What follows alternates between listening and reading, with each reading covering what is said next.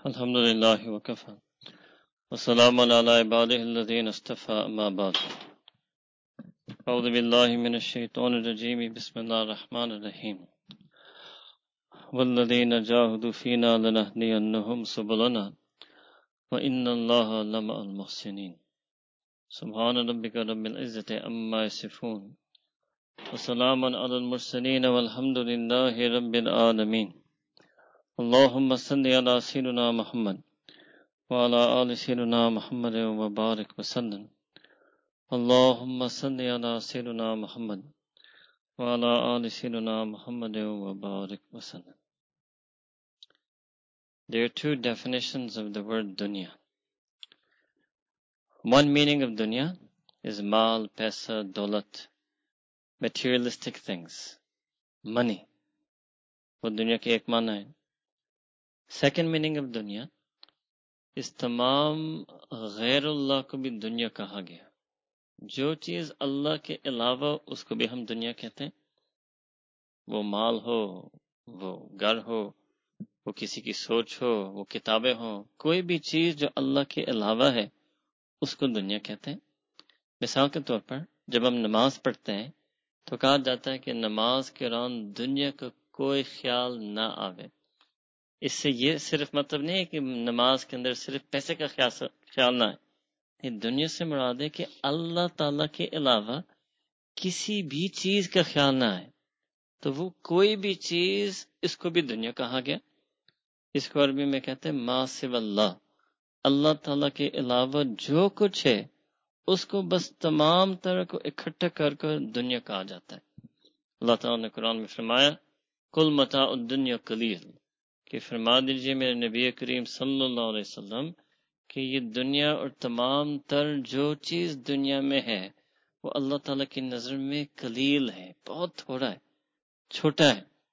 جیسے کبھی دو business man ایک دوسرے سے بات کرتے ہیں تو وہ ایک دوسرے کو کہتے ہیں کہ آپ مجھ سے بہت چھوٹی بات کر رہے ہیں. وہ کہتے ہیں نا کہ آپ 5-10 روپے چھوڑ دیں، وہ کہتے ہیں آپ مجھ سے چھوٹی بات کر رہے ہیں، یہ اتنی چھوٹی سی بات میرے سامنے کرنا ادب کے خلاف ہے. تو اللہ تعالیٰ اسی طرح قرآن میں فرماتے ہیں کہ تمام غیر اللہ، کیا مطلب کہ دنیا کے آج تک جو بھی ایجادات ہوئے، سائنس تمام تر، ٹیکنالوجی تمام تر، آئیڈیاز تمام تر، پوئٹری تمام تر، لٹریچر تمام تر، ہسٹری تمام تر، یہ تمام تر چیزیں ملا کر اللہ تعالیٰ کی نظر میں قلیل ہیں، کچھ بھی نہیں ہے. کیوں؟ when you compare it to Allah, compared to Allah subhanahu wa ta'ala, everything else is nothing. Allah Akbar.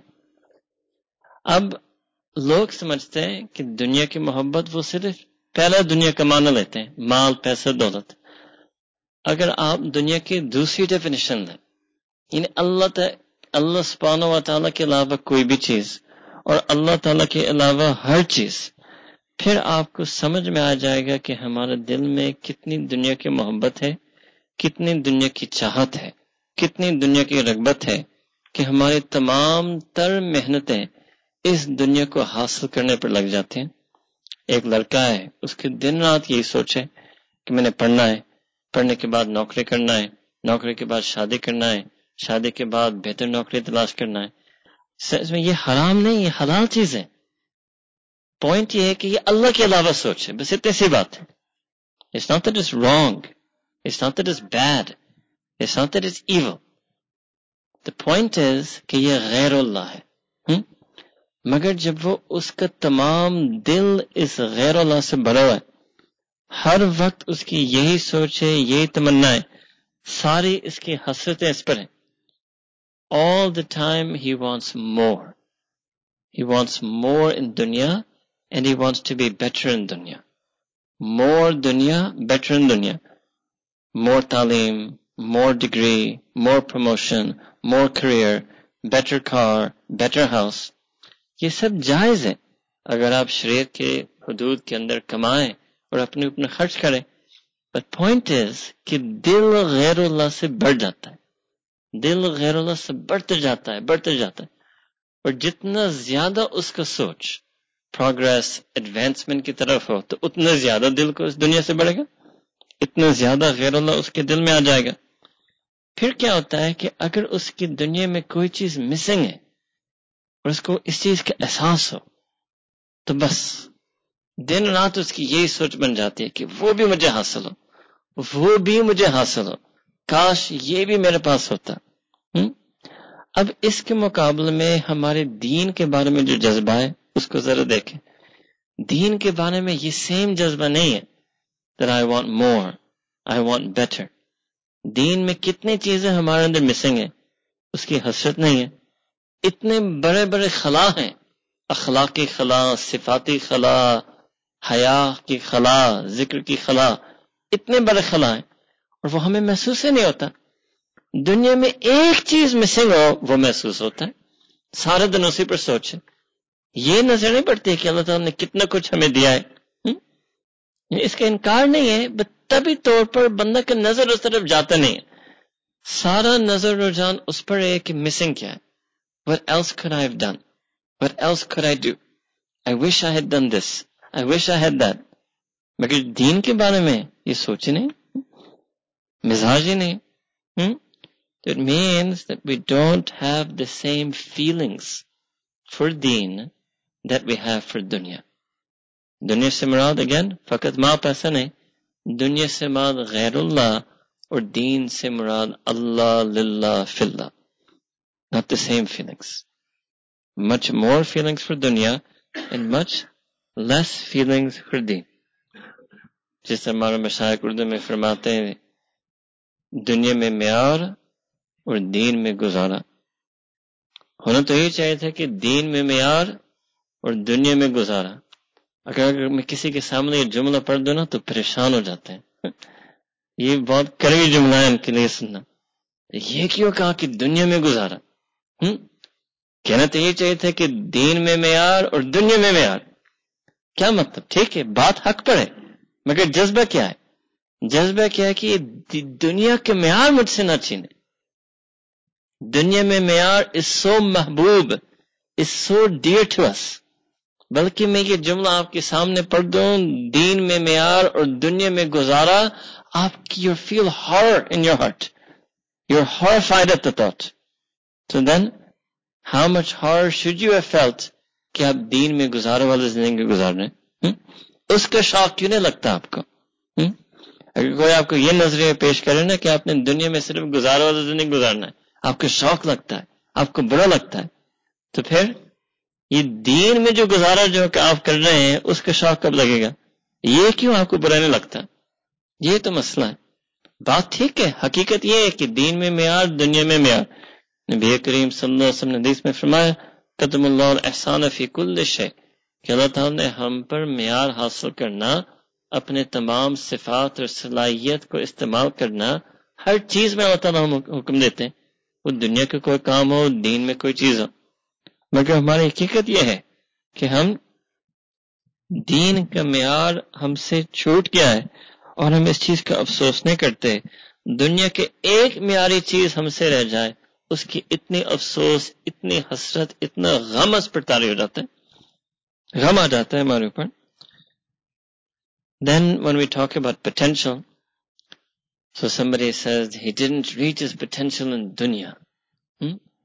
He could have studied more. باپ اپنے بیٹے کے بارے میں کہتا ہے کہ وہ اس نے اپنے پوٹینشیل حاصل نہیں کیا، اور پڑھ سکتا تھا۔ اور کیا مطلب؟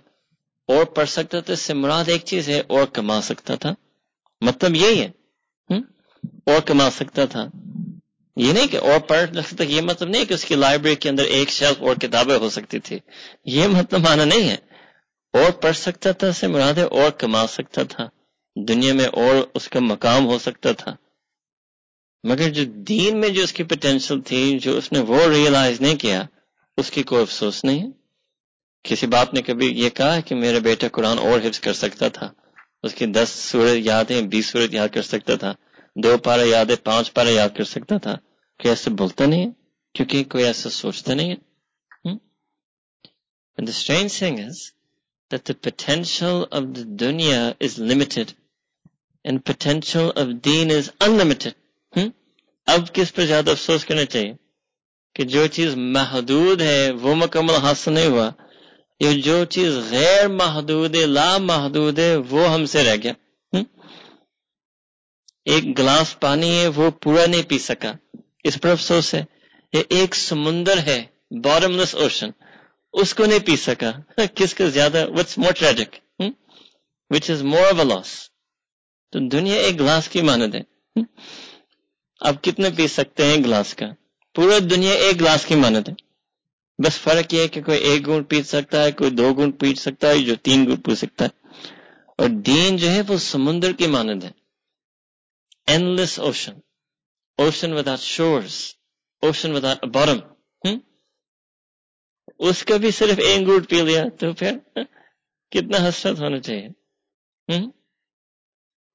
آپ لوگ ماشاءاللہ جب کھانے پر جاتے ہیں اور شادی پر جاتے ہیں اور بفے کھانا ہوتا ہے تو آپ کھا کھا کر اپنے آپ کو تکھا دیتے ہیں اور پھر بیٹھ کر حسرت کرتے ہیں کہ کاش میں کچھ اور کھا سکتا. حسرت ہوتی ہے. آج تو کیا تھا, کنے کا گوشت, پتہ نہیں کیا بلا ہوتا تھا. حسرت ہوتا تھا, کاش جگہ ہوتی اور پھر چلو دوسرے کو دیکھ کر خوش ہوتے ہیں کہ وہ بھی کھا رہے, ذرا اس کو دیکھتے ہیں. کوئی لیٹ آیا کہتے بھائی میرے ساتھ کھا, ادھر بیٹھو شاباش, لیٹ آیا کم از کم میرے ساتھ کچھ اور کھانے کا عمل ہوتا رہے گا. دین سے کبھی پیٹ بھر ہی نہیں سکتا. اس لیے یہ لوگ جو ساری رات نماز پڑھتے تھے, کیوں ساری رات نماز پڑھتے تھے؟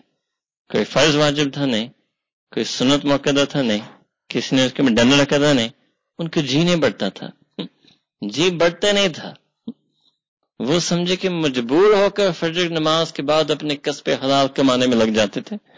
سارا دن دوبارہ رات کے انتظار ہوتے تھے, دوبارہ کھڑے ہو جاتے تھے, دوبارہ ساری رات پڑھتے تھے, پھر دوبارہ فجر کے بعد اپنے آپ پر کمانے لگانے پڑتے تھے. پھر جب بالکل تھک جاتے تھے بس جسمانی تقاضے کے طور پر سوتے تھے. ہم نے ایسی نیند کبھی چھکا نہیں آپ لوگوں نے. ایک ہے کہ جو کھانا جس وقت بالکل بھوک کی انتہا ہو اور وہ سونا جب نیند کی انتہا ہو, یہ الگ معاملہ ہوتا ہے. اور ایک عادت کے طور پر سونا جب نیند نہیں آ رہی ہے, اور عادت کے طور پر کھانا جب بھوک نہیں آ رہی, یہ ہماری زندگی ہے. یہ تو ہم جانور سے بھی بدتر ہو گئے. جانور سوتا ہے جب نیند کا تقاضا ہوتا ہے اور کھاتا ہے جب بھوک کا تقاضا ہوتا ہے, اور ہم بغیر بھوک کھاتے ہیں اور بغیر نیند سوتے ہیں. اللہ اکبر.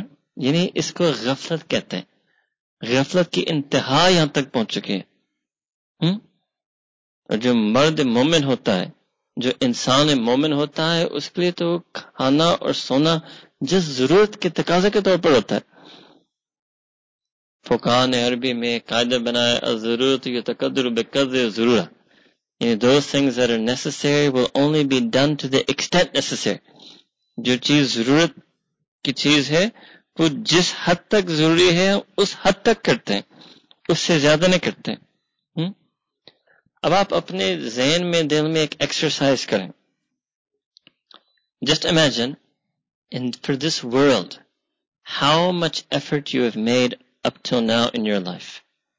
How much have you studied? How much have you worked? How many exams have you taken?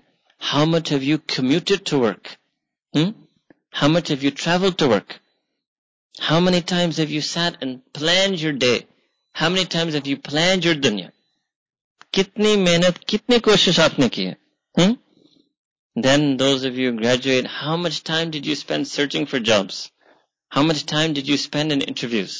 How much did you time spend making that CV? Then even when you had a job, how much time did you sit there and think about your next job?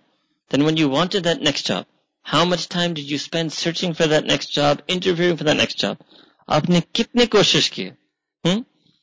اب آپ سمجھے, اب آپ فرض کریں کہ اگر میں یہ ساری محنت, ساری جستجو, فرض کریں کہ یہ سارا کچھ میں دین کے لیے کرتا, تو آپ خود سوچیں کہ اب دین کا کس رتبہ ابھی آپ کا حاصل ہوتا, کتنا تقوی آپ کے دل میں ہوتا, کتنی سنت آپ کی زندگی میں ہوتی, کتنا حیا آپ کی صفات میں ہوتا, کتنے اخلاق اور آداب آپ کے اندر ہوتے.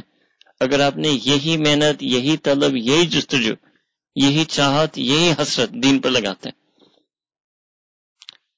لڑکے گھنٹوں نیٹ پر سرفنگ کرتے ہیں. Just even imagine that all the time you spent surfing or watching news and sports, all the knowledge you have about every car and every model and every trim and every technology and every gadget and every device, all the knowledge you have about all of those things, imagine if instead you had the knowledge of Allah subhanahu wa ta'ala. کتنے اللہ کی معرفت آپ کو حاصل ہوتا، اسماء الحسنہ، کتنا آپ کو علم آتا اگر آپ ان چیزوں پر محنت کرتے ہیں. اب سرفنگ تو آپ کا فالتو کام ہے، وہ تو آپ کا کام کاج کا حصہ نہیں ہے. آپ اپنے تمام تر فالتو فضول اضافی کامز، جس کو آپ نے حسن ظن کے ساتھ اس کو اپنا ہابی پیس ٹائم شغل کہتے ہیں، جو حقیقت میں یہ صرف فالتو اور فضول کے علاوہ کچھ نہیں ہے، اگر آپ وہ تمام تر وقت اور کوشش اس کے بجائے دین پر لگاتے ہیں تو کتنا سیرت کے علم آپ کے پاس ہوتا، قرآن کی کتنی سمجھ آپ کے پاس ہوتا، آپ کے دل میں اللہ کی محبت کتنے ہوتے، آپ کو پتہ ہوتا. آپ کی اصل میں آپ کی دینی پرسنالٹی نکلنے کا موقع نہیں ہے. اگر میں آپ سے پوچھوں what colour car would you like, آپ فوراً بتا سکیں گے. You have a colour preference. اگر میں آپ سے پوچھوں جب آپ غم زدہ ہیں آپ کس نام سے اللہ کو پکارتے ہیں؟ آپ یا رحمان سے دعا مانگتے ہیں، آپ یا غفار سے دعا مانگتے ہیں، آپ یا حنان سے دعا مانگتے ہیں. What's your favorite name of Allah Ta'ala to use when you're sad؟ اس کی تو پریفرنس ہے نہیں آپ کے اندر، اس کا شوق ذوق آپ کے اندر ہے نہیں.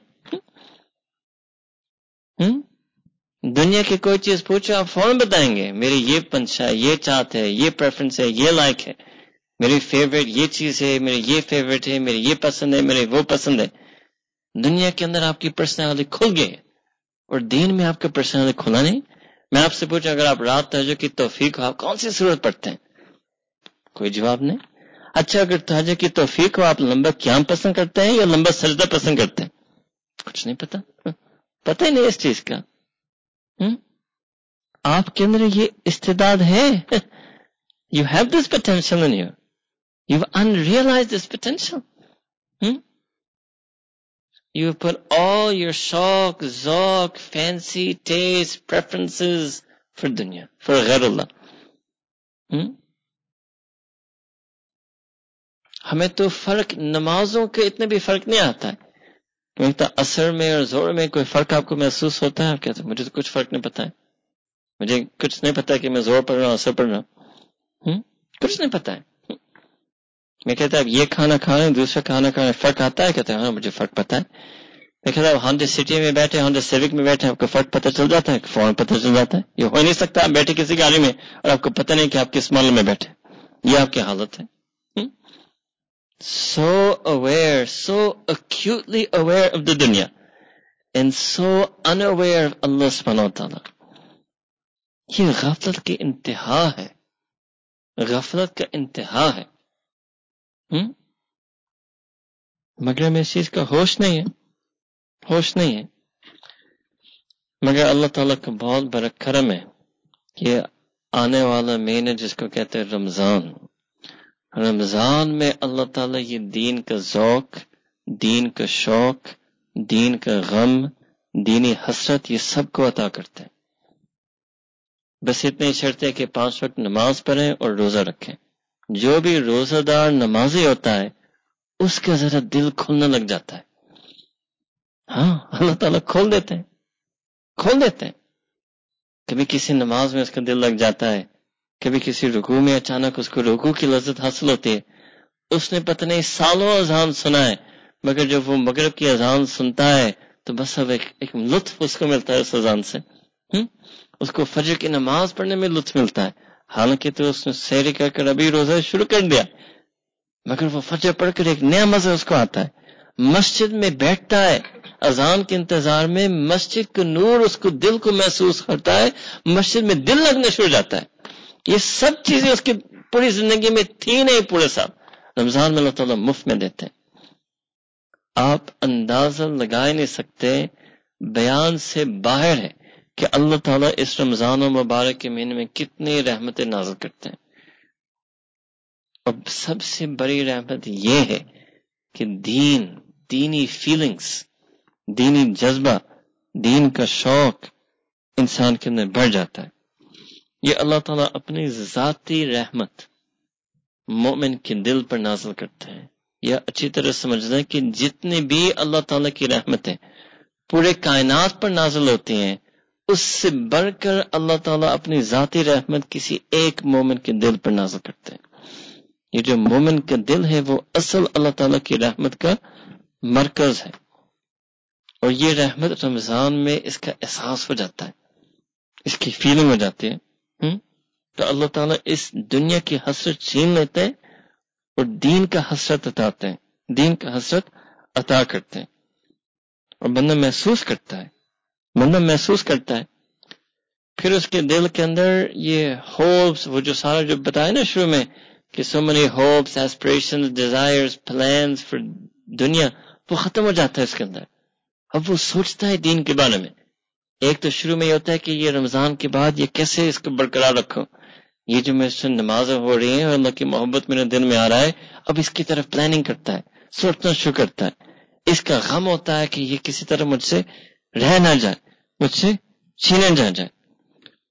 مگر ہمارا مسئلہ ہے کہ یہ پچھلے سال بھی ہمارے ساتھ ہوا تھا اور ہر سال ہوتا ہے، مگر ہم بدلتے نہیں ہیں۔ جیسے عید ہوتا ہے وہ جو پرانا بندہ تھا نا وہ واپس آ جاتا ہے، وہ واپس آ جاتا ہے، فوراً آ جاتا ہے۔ جیسے کسی نے کہا تھا کہ آپ گھر سے اب نکلو، 11 مہینے میں رہتا ہوں، 1 مہینے تو رہتا ہے، آپ اگلے سال واپس آ جانا پہلے رمضان کو۔ اور یہ ہمارا معاملہ ہے، ہاں، ہر سال ایک اچھا انسان واپس آ جاتا ہے رمضان میں، اور رمضان کے اندر پھر چلا جاتا ہے، اور وہ عام جو ہمارے پرانا جو بندہ تھا وہ واپس آ جاتا ہے، اپنے سیٹ پہ بیٹھ جاتا ہے، پھر دوبارہ وہی غفلت، وہ دنیا کی سوچ، وہ سارا سلسلہ دوبارہ شروع جاتا ہے۔ تو ہمیں کرنے چاہیے کہ نہیں، اس رمضان میں زیادہ محنت کرنی چاہیے۔ اور رمضان میں حیرت کی بات ہے کہ انسان رمضان میں ایسے عبادت کرتا ہے کہ وہ پورا سال نہیں کرتا تھا۔ آپ تراویح پڑھیں گے، 20 رکعت 1-1.5 گھنٹے نماز میں کھڑے ہوں گے، پورا سال آپ نے ایک دن میں ایسے نہیں گزارا کہ آپ نے 1-1.5 گھنٹے نفل کی نماز پڑھی۔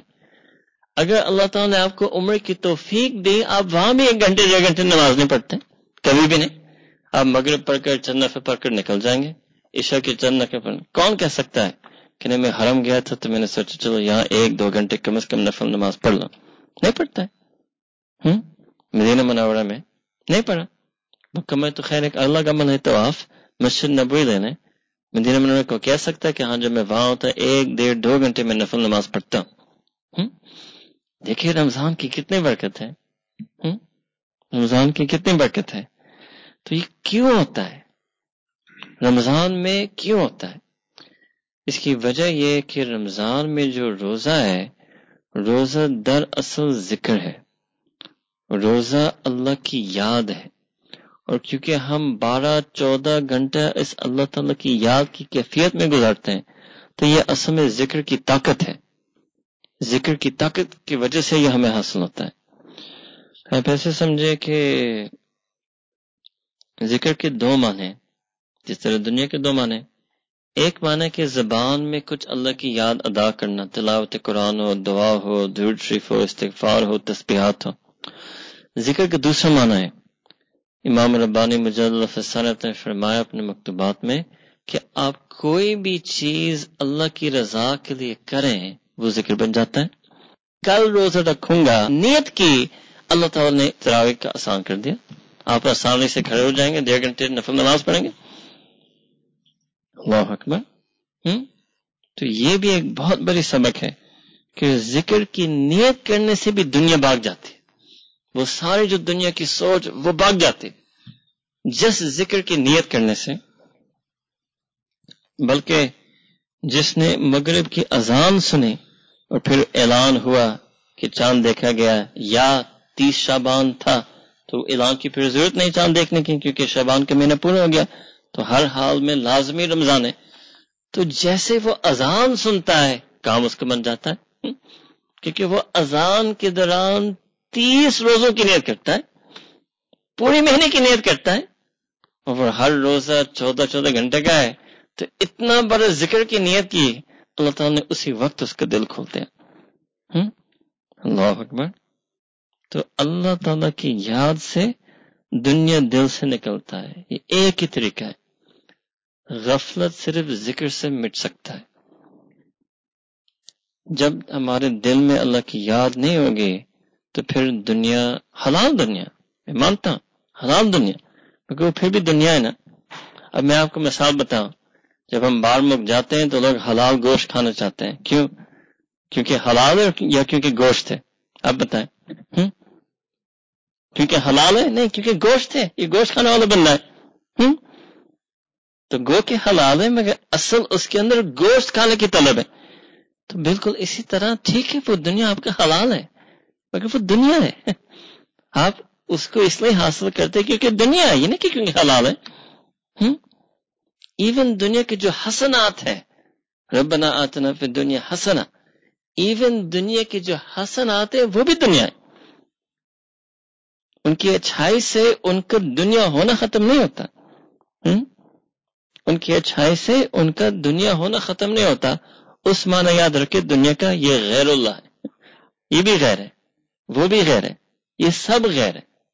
تو رمضان میں دل کھل جاتا ہے اللہ تعالیٰ کی رجحان کی طرف، پھر وہ دنیا کو دیکھتا ہے کہ وہ ہر چیز غیر اللہ ہے. نماز کا بھی یہ مقصد تھا کہ جو 5 وقت ہم نماز پڑھتے ہیں اور نماز کا مقصد ذکر، واقع میں صلاۃ الذکر، کہ نماز قائم کرو میرے یاد کے لیے. تو اب آپ بتائیں اللہ تعالیٰ کیا سبق سکھا رہے ہیں کہ 5 دفعہ دن میں آپ نے you have to unplug your heart from دنیا.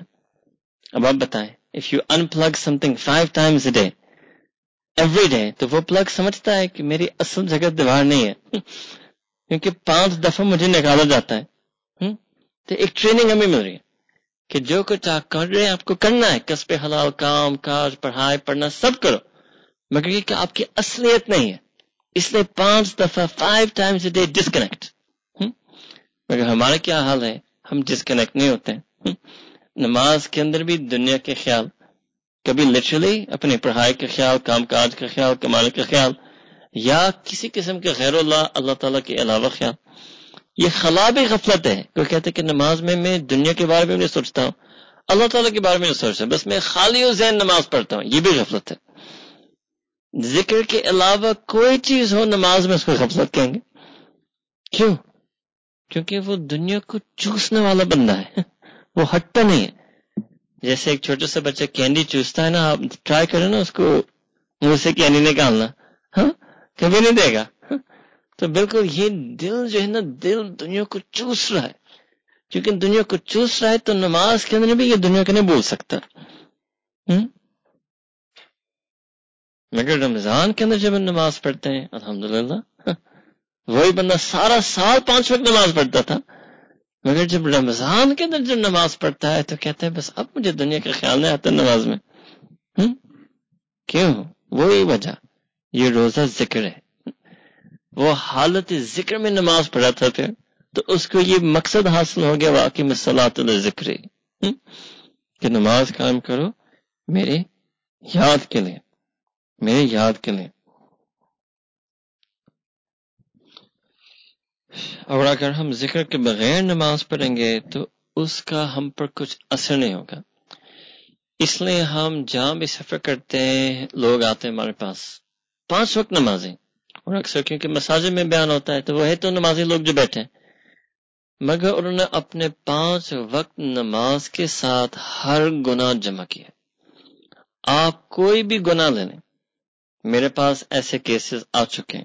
5 وقت نماز پلس زنا کیس ہے میرے پاس، 5 وقت نمازی پلس اڈلٹری کیس ہے میرے پاس، 5 وقت نمازی پلس قتل کیس ہے میرے پاس، 5 وقت نمازی پلس چوری کیس ہے میرے پاس، 5 وقت نمازی پلس برائبری کیس ہے میرے پاس، 5 وقت نمازی پلس غصہ، 5 وقت نمازی پلس شہوت، 5 وقت نمازی پلس دنیا کی لالچ، 5 وقت نمازی پلس تکبر. آپ کوئی بھی گناہ مکمل قرآن سنت میں سے کوئی بھی گناہ لے لیں. آج امت میں ایک نہیں، امت میں ہزاروں نہیں، امت میں لاکھوں کروڑوں ایسے لوگ ہیں کہ 5 وقت نماز پڑھتے ہوئے وہ گناہ کرتے ہیں. اللہ اکبر. عجیب، حالانکہ یہ تو ہونا نہیں چاہیے تھا. یہ تو ہم نے ایک عجیب ایکویشن لکھ لیا کہ 5 times prayer plus sin، یہ میری لائف ہے. کیوں؟ کیونکہ وہ نماز اثر انداز نہیں ہوتا ہمارے اوپر، کیونکہ وہ نماز ذکر کے بغیر ہو رہا ہے. اب آپ سوچیں کہ یہ کتنا دل دنیا اور گناہ کے ساتھ لگائے، مگر رمضان میں سبحان اللہ گناہ نہیں کرتا. لوگ عام طور پر پاکستان میں اس چیز کا مذاق اڑاتے ہیں. یہ مذاق نہیں ہے، یہ دین کی عظمت اور اللہ تعالیٰ کی رحمت کا ثبوت ہے کہ لوگ کہتے ہیں کہ رمضان ہے میں گناہ نہیں کروں گا. اس سے اللہ تعالیٰ کو سبق دکھا رہے ہیں کہ اگر آپ یاد الہی کے ساتھ دن گزاریں اور اس یاد الہی کی کیفیت میں نماز پڑھیں تو آپ گناہ نہیں کر سکیں گے.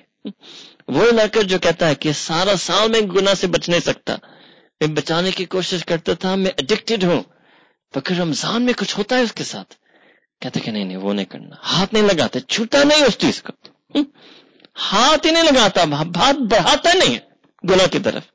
کہتا ہے اس کو یا میں روزہ میں کیا میں تراویح پڑھ چکا ہوں، یا کل روزہ ہے، رمضان کی مہینہ ہے. اللہ اکبر. یہ دین کی حقانیتیں ہیں، اللہ تعالیٰ میں دکھا رہے کہ آپ دل کو ذاکر بنائیں اور نماز ذکر کی حالت میں پڑھیں، آپ کو گناہ کی طرف رغبت ہی نہیں ہوگا. اگر نفس ابھارنے کو کوشش بھی کر رہا آپ اپنے آپ کو آسانی سے روک لیں گے، جیسے ہم رمضان میں اپنے آپ کو روکتے ہیں. سبحان اللہ. بہت سے لوگ کا یہ معاملہ ہے، تقریباً سب روزے دار لوگوں کا یہ معاملہ ہوتا ہے.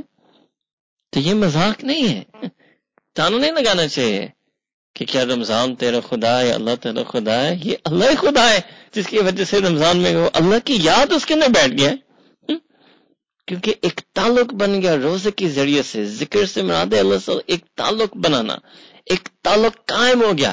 نفس ختم نہیں ہوا اس کا، نفس whispers to him مگر وہ کرتا نہیں ہے. وَنَهَى النَّفْسَ عَنِ الْهَوَىٰ، یہ بار بار کرتا ہے، روز کرتا ہے، دن کرتا ہے، رات کرتے. نہیں رمضان ہے، نہیں روزے میں نہیں کر سکتا، روزے میں. اللہ اکبر. سبحان اللہ. اللہ تعالیٰ کا کتنا شکر ہے، اللہ تعالیٰ کی کتنے رحمت ہے کہ اللہ تعالیٰ نے امت کے لیے ایک ایسے مہینہ کے انتظام کیا جس میں پوری امت بھی ذاکرین کی کیفیت ان کو حاصل ہو. پورے مہینے ان کی اس طرح لعلکم تتقون، پورے مہینے وہ متقین کے مشابہ بن کر رہے. جیسے دنیا میں کہتے ہیں کہ I'll give you 1 month trial، 1 month free trial. سبحان اللہ. یہ اللہ تعالیٰ میں 1 month free trial ذاکرین متقین. ہم پر کتنی افسوس کی بات ہے کہ ہم سالوں سال وہ پورا مہینہ وہ ٹرائل کرتے ہیں اور بالکل ہمیں ذکر تقوی کی کیفیت سے گزارتے ہیں، مگر پھر بھی رمضان کے بعد واپس وہی غفلت اور گناہ کی زندگی دوبارہ چن لیتے ہیں. کتنی افسوس کی بات ہے. جو مارکیٹنگ میں نا اس کا اچھا پروڈکٹ ہے، اس کو تو یقین ہے کہ میرا پروڈکٹ زبردست ہے، اگر میں 1 مہینہ اس کو فری سیمپل دے دوں اس کے بعد میں پکا میرا گاہک بننا ہے کیونکہ پروڈکٹ ہی ایسا ہے. تو پھر دین اسلام، دین الہی، یاد الہی، اس سے تو عظیم پروڈکٹ ہو ہی نہیں سکتا. اس سے عظیم پروڈکٹ ہو نہیں سکتا. تو پھر ہمیں کوشش کرنی چاہیے کہ ہماری یہ صفت پورا سال یہ رہے. اور واقعی جب ہم اولیاء اللہ مشائخ کے ساتھ وقت گزارتے ہیں تو یہی معاملہ ان کو ہوتا ہے. بلکہ کبھی لوگ حیران ہوتے ہیں جب ان کے ساتھ رمضان گزارتے ہیں تو بس یہ سمجھیں کہ ہم نے اس شعبان کا جو مہینہ ہے نا، بقیہ جو کچھ دن ہے اس کو لگانا چاہیے رمضان کی تیاری میں. جو شعبان کے باقی دن ہیں اس کو لگانا چاہیے رمضان کی تیاری میں. اب میرے خیال ہے کوئی 10-12 دن شاید رہتے ہیں، اس کو خوب لگانا چاہیے. جس طرح ہم عام طور پر رمضان کے آخری عشرہ میں محنت کرتے ہیں، یہ ساری محنت اب اس پلے کر لو. Make all that effort on this side. پھر آپ دیکھیں گے ایک نیا رمضان آپ کو مل جائے گا. شعبان کا آخری عشرہ، اصل میں ہمارے دین میں شعبان کا دوسرا نصف ہے، اس پر محنت کریں. کیا محنت کریں کہ جو آپ کو بتایا تھا نا کہ یہ جو دین میں جو چیزیں مسنگ ہیں اس پر محنت شروع کریں. پہلی بات اس کو محسوس کریں کہ میرے دین میں کیا کیا چیزیں مسنگ ہیں. تہجد مسنگ، تلاوت قرآن مسنگ، دعا مسنگ، درود شریف مسنگ، استغفار مسنگ، صبر مسنگ، شکر مسنگ, حیا مسنگ, جو چیز مسنگ ہے نا دین کے بارے میں, اس مہینے میں اس کو ذرا احساس کرنا شروع کریں اور اللہ سے دعا مانگنا شروع کریں کہ اس خلا کو پر کریں, اس ایمپٹینس کو پر کریں. جس طرح ہم دنیا میں محسوس کرتے ہیں نا کہ چیز مسنگ ہے, اسی طرح اب دین میں جو چیزیں مسنگ ہیں اس کو محسوس کرنا شروع کر دیں. بلکہ جب ہم نبی کریم صلی اللہ علیہ وسلم کی ذات اور صفات کو دیکھتے ہیں, اور اللہ تعالیٰ نے انہیں کو معیار میں نہیں بنایا, لقد کان لکم فی رسول اللہ اسوۃ حسنہ, تو ان کے مقابلے میں یہ آپ نے سوچنا ہے, ان کے مقابلے میں کمپیئر ٹو ہم میرے اندر کتنی چیزیں مسنگ ہیں. بلکہ ہم تو سمجھتے ہیں یہ اللہ تعالیٰ کی کوئی رحمت ہے کہ لوگ ہمیں امتی کہتے ہیں, دنیا ہمیں اس نبی کو امتی مانتے ہیں, حالانکہ اس نبی اور ہم میں اتنا فرق ہے, ان کی صفات میں, ان کے اخلاق میں, ان کے کردار میں, ان کے عادات میں, ان کے دل اور ہمارا دل میں کتنا فرق آ چکا ہے, مگر لوگ ابھی بھی ہمیں ان کی امتی سمجھتے ہیں. How many things about him are missing in us? Just imagine how many things. His maturity, his compassion, his kindness, his gentleness, his love for Allah Ta'ala, his fear of Allah Subhanahu Wa Ta'ala, all there perfectly and almost all missing in almost all of us. اس کو ٹھیک کرنا ہے, اس کو دین کہتے ہیں. یہ بھی ایک دین کی آسان تعبیر سمجھے کہ اپنے دل کو نبی کریم صلی اللہ علیہ وسلم کے دل کے مطابق بنانے کی محنت, اس کو دین کہتے ہیں, اس کو دین کہتے ہیں. اب کتنی محنت ہم پر رہتی ہے. تو رمضان کو ایسے مہینے بنائے, اس سے ہم لوگوں کو کہتے ہیں کہ don't call Ramadan the month of fasting. یہ اس کی بہت ادنا تعبیر ہے. رمضان روزوں کے مہینے نہیں ہے, آپ کو کہنا چاہیے رمضان اللہ کی دوستی لگانے کا مہینہ ہے, رمضان تقوی کا مہینہ ہے, رمضان ولایت کا مہینہ ہے, رمضان محبوبیت کا مہینہ ہے. اس کو اپنے چلڈرن کو بھی یہ سمجھائیں. Don't teach your children that oh child son Ramzan is the month of fasting. اس کو بتائیں رمضان is the month when Allah loves us more, that's why we fast.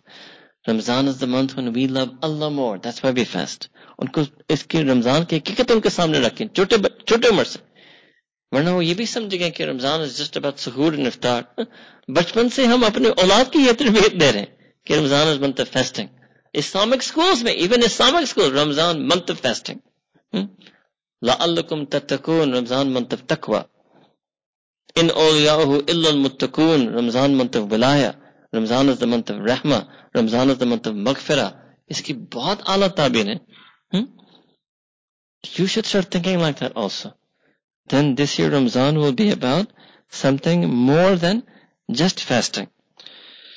تو یہ جو نصف شعبان کے بعد جو برکات شروع ہوتی ہے, امام ربائی آتے ہیں نے اس کی بہت خوبصورت مثال دی. آپ دیکھیں گے ایک چیز ہے جس کو کہتے ہیں طلوع الشمس, sunrise, when the sun crosses the horizon. مگر ایک چیز ہوتا ہے صبح صادق فجر. کیا مطلب؟ جب سورج قریب آتا ہے نا, قریب, تو کیونکہ اس سورج کے اندر اتنا نور ہے, اتنا نور ہے, ابھی تک نکلا نہیں ہے مگر قریب آ گیا ہے, تو کیونکہ اس کے اندر اتنا نور ہے, جب وہ قریب آتا ہے تو اس کو نور آنا شروع ہو جاتا ہے. جب اس کی پہلے کرن نور آتی ہے اس کو فجر کہتے ہیں, پھر اور قریب سورج آتا جاتا ہے اور آسمان میں نور آتا ہے. بلکہ اگر کوئی کبھی غلطی کی وجہ سے اس کی فجر کی جماعت رہ جائے, وہ اٹھ جاتا ہے, تو کبھی وہ شیشے سے باہر دیکھتا ہے, وہ سمجھتے ہیں وہ تو میری نماز قضا ہوگی کیونکہ اتنا سن لائٹ ہے. مگر جب وہ جا کر پریئر ٹائم ٹیبل چیک کرتا ہے, دیکھتے ہیں میرے پاس 10 منٹس ہیں, تو وہ جلدی سے وضو کر کے نماز پڑھ لیتا ہے. تو اس سے معلوم ہوتا ہے کہ سن رائز سے 5-10 منٹ پہلے اتنا نور آلریڈی آ چکا ہے کہ فرق معلوم ہونا مشکل ہے. تو کچھ علماء نے یہ فرمایا کہ 15 شعبان سے وہ فجر سے مانند ہے کہ رمضان کی نور اب آنا شروع ہو جاتا ہے, اور وہ آتا جیسے رمضان قریب آتا ہے وہ نور بڑھتا جاتا ہے, بڑھتا جاتا ہے, بڑھتا جاتا ہے. پھر یکم رمضان کو وہ مکمل اللہ تعالیٰ رمضان کے انوارات نازل کرتے ہیں. اور کچھ لوگ نے فرمایا کہ یکم شعبان سے شروع ہوتا ہے, اور 15 شعبان وہ وقت ہے کہ جیسے وہ میں نے کہا نا کہ سورج سے 10-15 منٹ پہلے تقریباً آلموسٹ سیم ہی نور نظر آتا ہے, تو وہ 15 شعبان سے رمضان تک آلموسٹ وہ نور ہوتا ہے جو رمضان میں ہوتا ہے. اس لیے نبی کریم صلی اللہ علیہ وسلم دعا مانگتے تھے کہ یار مجھے رجب اور شعبان 2 مہینے پہلے رجب اور شعبان میں برکت دے اور مجھے خیریت عافیت سے رمضان تک پہنچائے. اور واقعی معاملہ یہ ہے کہ ہمیں پہلے سے تیاری کرنی چاہیے. ہم تو بہت لیٹ ہیں. جو ابھی شروع کریں گے نا آج بیان کے بعد، وہ سمجھے جیسے کوئی اسٹوڈنٹ بالکل لاسٹ منٹ امتحان کے لیے تیاری کرتا ہے. You be cramming. If you start preparing at the end of Shaban, it's like cramming for Ramadan. اللہ اکبر. ہمارے مشائخ نے ایک اور مثال دیا ہے ایک گلاس کا. اگر آپ گلاس نکالیں اور گلاس کے اندر کوئی ڈرٹ ہے تو کوئی اس کے اندر دودھ نہیں ڈالتا کیونکہ گلاس صاف نہیں. کہتے پہلے گلاس صاف کرو پھر دودھ ڈالوں گا. تو بالکل اسی طرح رمضان میں اللہ تعالیٰ اپنی مغفرت، رحمت، ولایت، معرفت دینا چاہتے ہیں، مگر ہم گلاس سے مراد دل، ہم ڈرٹی گلاس لے کر آتے ہیں. تو پھر کیا ہوتا ہے، ہمارا پورا رمضان لگتا ہے اس گلاس کو صاف کرنے میں. یہ بھی اللہ تعالیٰ کی طرف سے غنیمت ہے. وہ پورا گلاس صاف ہو بھی جاتا ہے رمضان میں، مگر ہم واپس پھر اپنے کاموں میں لگ جاتے ہیں تو دودھ نہیں ملتا ہے. پھر پورا سال دوبارہ گلاس کو ڈرٹی کرتے ہیں، پھر اگین رمضان میں گلاس کو صاف کرتے ہیں، پھر اگین پورا سال گلاس کو ڈرٹی کرتے ہیں، پھر اگین رمضان میں گلاس کو صاف کرتے ہیں. بس ہمارا یہ چکر چل رہا ہے. تو رجب شعبان نبی کے قسم نے یہ ہمیں سکھایا کہ نہیں پہلے محنت کرو. رمضان سے پہلے گلاس کو صاف کرو، دل کو صاف کرو، پھر رمضان میں خوب نور لے کر نکلو. پھر انسان بدل جاتا ہے. تو کیا تیاری سے کیا مراد ہے؟ ہمیں کوشش کریں کہ اگلے 10 دن میں جو کچھ دنیا کے کام اس کو سمیٹیں اور لوگوں کو کہنا شروع کر دیں. تکیہ کلام ہو، کوئی بھی آپ سے بات کرے بھائی رمضان کے بعد جو ہوگا رمضان کے بعد ہوگا. اب آپ مجھے رمضان سے بعد رابطہ کریں. آپ نے دیکھا ایک اسٹوڈنٹ ہے، اس کے امتحان آ رہے ہیں، اس کے امتحان 2-3 مہینے بعد بھی ہے. آپ ان سے کوئی بات کریں بس امتحان کے بعد، بس تکیہ کلام اس کے امتحان کے بعد. After the exams, I'll talk to you after the exams. I'll get back to you after the exams. We can meet after the exams. We'll hang out after the exams. I'll play cricket after the exams. جو کچھ ہے after. اب اگر کوئی عقلی اس کے سامنے لے کر آئے عقل کہ بھائی آپ کے امتحان میں ابھی 1 مہینہ ہے، آ جاؤ یاری لگاؤ مجھ سے، وہ کہے گا امتحان کے بعد وہ نہیں ہٹے گا نہیں اس سے. تو آپ زبان پر اس کو چلائیں اور تاکہ آپ کی دلی کیفیت یہ بن جائے کہ رمضان کی اب ایسی اہمیت ہے، بس اب میں نے ہر چیز کو سمیٹنا ہے، ہر چیز کو منیمم دنیا. جیسے لیپ ٹاپ میں ہوتا ہے لو پاور اسٹیٹ، تو میں نے اب دنیا کو لو پاور پر اب کرنا ہے، ہائبرنیٹ، تاکہ میں رمضان آ رہا ہے، رمضان کی اہمیت ہو. یہ ایک تیاری ہے. دوسری تیاری ہے کہ آپ ابھی شعبان میں توبہ کر لیں، اللہ سے معافی مانگنا شروع کر لیں. گناہ کی اپنے دل میں یا بے شک کاغذ قلم پر بھی کر سکتے، فہرست بنانا شروع کریں اور اللہ تعالیٰ سے مانگنا شروع کریں کہ یہ آپ کے ایک ایسا مہینہ آ رہا ہے، میں نے یہ چیزیں منظور کرنے، میں نے یہ شہوت نکالنا ہے، غصہ نکالنا ہے، میں نے یہ چیزیں چینج کرنی ہے اپنے اندر، ایک مزاج اپنا بنائیں ابھی سے اور اللہ تعالیٰ سے مانگنا شروع کریں. پھر رمضان میں تبدیلی آئے گی. پھر اللہ تعالیٰ سے یہ بھی مانگے کہ رب آج تک میں نے دنیا کے لیے جتنی محنت کی ہے، میں نے کتنا پڑھا ہے، کتنا نوکری کی ہے، کتنے ایک ملک سے دوسرا ملک کبھی جاتا تھا بزنس ٹرپ کے لیے، کبھی نوکری بہتر جاب کے لیے میں ایک شہر سے دوسرے شہر بھی چلا جاتا تھا. حیران ہوتے ہیں لوگوں پر. ہم جب سفر کرتے ہیں پاکستانی لوگ تو ماشاءاللہ ہر جگہ پہنچ چکے ہیں، مگر میں سے 99% اسی مال پیسے دنیا کی خاطر پہنچ جاتے ہیں. میں حیران ہوتا. اگر وہ کہتے ہیں کہ ماں جی مجھے نوکری مل گئی دبئی میں، تھوڑا سا زیادہ سیلری ہے، تو وہ کیا کہتے بیٹے جاؤ مجھے چھوڑ دو، فون پر بات کر لینا، فون پر بات کر لینا، جاؤ ادھر پیسے کماؤ. بندہ چلا جاتا ہے، شفٹنگ کرتا ہے، پیکنگ کرتا ہے، وائنڈ اپ کرتا ہے، سب دنیا کی خاطر. حلال ہے، جائز ہے. میں صرف آپ کو بتا رہا ہوں کہ اب کچھ دین میں بھی ایسے سیکریفائس ہونا چاہیے نا، دین میں بھی ایسے جذبہ ہونا چاہیے. سب مانگے کہ یار اب آج تک میں نے دنیا کی جتنی طلب میرے اندر تھی، جتنا میں نے اس کے لیے کوشش کی، جتنی میں نے محنت کی، جتنا میں نے آپ سے دنیا مانگا، آپ سے ایگزام میں کامیابی مانگا، آپ سے نوکری مانگی، آپ سے روزی مانگا، یا رب کریم رمضان میں اتنا ہی مجھے دین عطا فرمائے.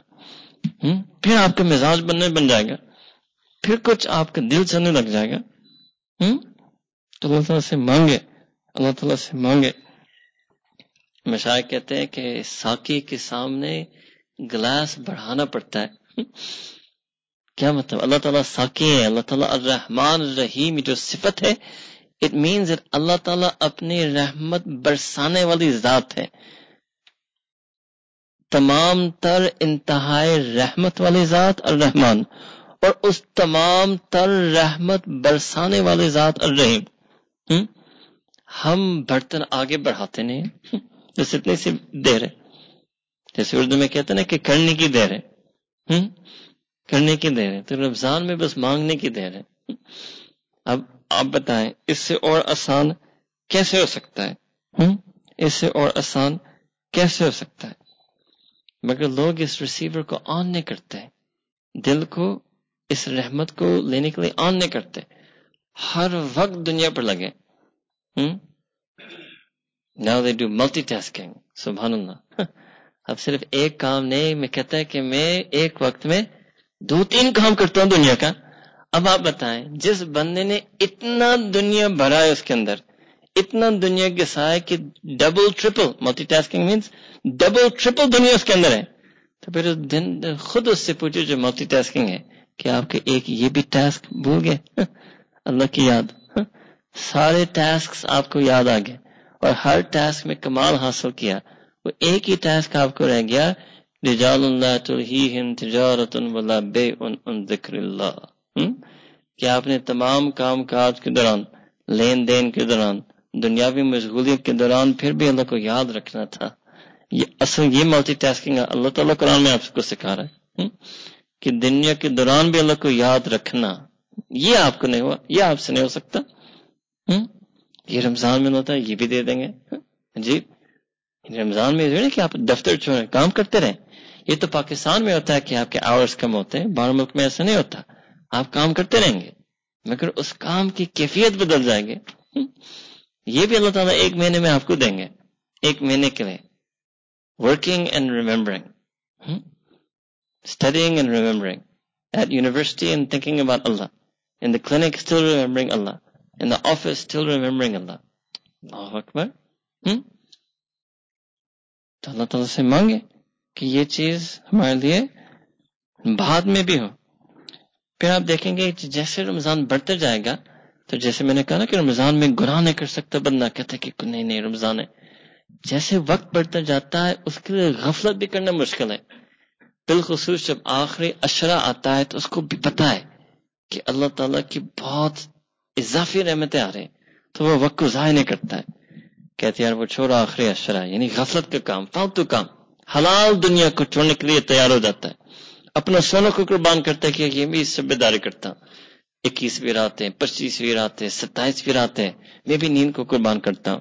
میں بھی کھانا آج کم افطاری میں کھاتا ہوں. کیوں آپ اتنا کم کیوں کھا رہے ہیں؟ 27ویں رات ہے، میں نے نیت کی کہ میں نے بھی رات عبادت کرنا ہے.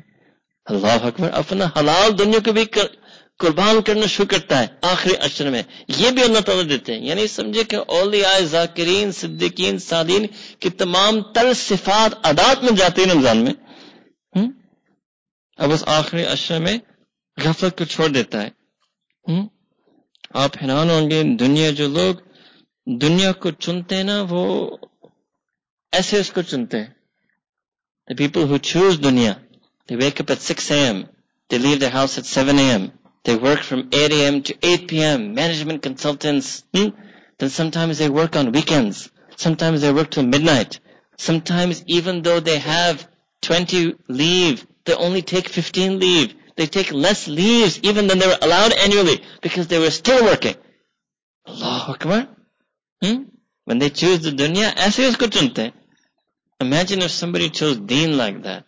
Imagine if somebody chose deen like that. That I wake up early. Why? Because میں نے قرآن پڑھنا ہے. یہ بھی ایک سوچ ہو سکتی ہے نا. لوگ کہتے ہیں میں نے آدھے گھنٹے پہلے اٹھنا ہے کیونکہ میں نے دفتر پہنچنا ہے. کوئی ایسے کرتا ہے کہ میں نے آدھے گھنٹے کل جلدی اٹھوں گا کیونکہ میرا قرآن رہ گیا، میں کل آدھے گھنٹے جلدی اٹھ کر قرآن پڑھ لوں گا. کوئی ایسے نہیں سوچتا.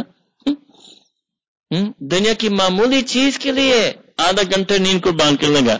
میں نے کل دفتر جانے سے پہلے گاڑی کو ورک شاپ چھوڑنا ہے، میں کل الارم آدھا گھنٹے پہلے لگاتا ہوں گاڑی کو ورک شاپ چھوڑنے کے لیے. کون کہتا ہے کہ میں آدھا گھنٹے پہلے اٹھوں گا تاکہ میں کچھ اللہ کی عبادت کروں؟ فرق ہے نا، بڑا فرق ہے. تو we have to start having these feelings and passion for دین. اب یہ سمجھے کہ رمضان میں پھر اللہ تعالیٰ نے ایک انتظام ہمارے لیے بنایا ہے کہ ہم دین کو چن لیں اور ہر دھوکے سے نکل جائیں. یہ جو اللہ تعالیٰ نے قرآن میں فرمایا یا ایھا الانسان ما غرک بربک الکریم. اکثر لوگ کے ذہن اس طرف جاتا ہے کہ اللہ تعالیٰ کفار کو مخاطب کر رہے ہیں کیونکہ انسان کا لفظ استعمال کیا. یہ بھی صحیح ہے مگر انسان عام ہے، ہم بھی اس میں شامل ہیں. اللہ تعالیٰ اس آیت بالکل مؤمنین کو بھی کہہ رہے ہیں کہ یا ایھا الانسان، انسان مؤمن، کہ آپ کی ایمان کی بھی توفیق دولت ہے، آپ پھر بھی اللہ سے منہ پھیر کر صرف دنیا کو چوستے رہتے ہیں. ما غرک بربک الکریم. آپ کو کس چیز نے اپنے پیارے رب کے بارے میں دھوکے میں ڈالا ہے؟ کس چیز کے دھوکے میں؟ اپنے سٹائل نے آپ کو دھوکے میں ڈالا ہے، اپنے فیشن نے آپ کے دھوکے میں ڈالا ہے، آپ کو اپنا کوئی مزاج ہے، آپ کا پرسنالٹی ہے، اس کو آپ نے دھوکے میں ڈالا ہے. ما غرک بربک الکریم. یہ اللہ تعالیٰ نے رمضان میں ایک انتظام بنایا. اب آخری بات میں آپ کو بتاتا ہوں کہ ہمارے مشائخ کچھ ذکر سکھاتے ہیں تاکہ انسان دائمی طور پر ذاکرین بن جائے. تو یہ چند جو ذکر اذکار ہے اعمال آپ کو سمجھا کر ہم نے بات مکمل کرتا ہوں. پہلی بات ہے قرآن، روز قرآن کریم پڑھنا. اور یہ بھی اللہ تعالیٰ نے رمضان میں، یہ تو مہینہ جس میں قرآن نازل کیا گیا ہے، یہ شہر قرآن ہے، منتھ آف قرآن. تو یہ بھی اللہ تعالیٰ آسانی کر دیتے ہیں. روز قرآن کریم پڑھنا. جو کتاب اللہ سے دور ہے وہ اللہ سے دور، اور جو کلام اللہ سے قریب ہے وہ اللہ سے قریب. یہ ہو ہی نہیں سکتا کہ اللہ تعالیٰ کا قرب کسی کا حاصل ہو جبکہ وہ کتاب اللہ سے دوری خود اختیار کرے. یہ ناممکن چیز ہے. یہ کبھی نہیں سمجھنا کہ کسی طرح ہو جائے گا، میں مصروف ہوں اللہ تعالیٰ سمجھ لیں گے.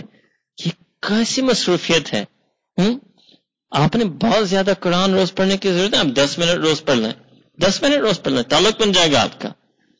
اب کہتے لوگ پھر بھی کہنے کی کوشش کرتے بھی ہیں، میں حیران ہوتا. I am too busy to read Quran. اب اس دھوکے کو میں ذرا کھولتا ہوں.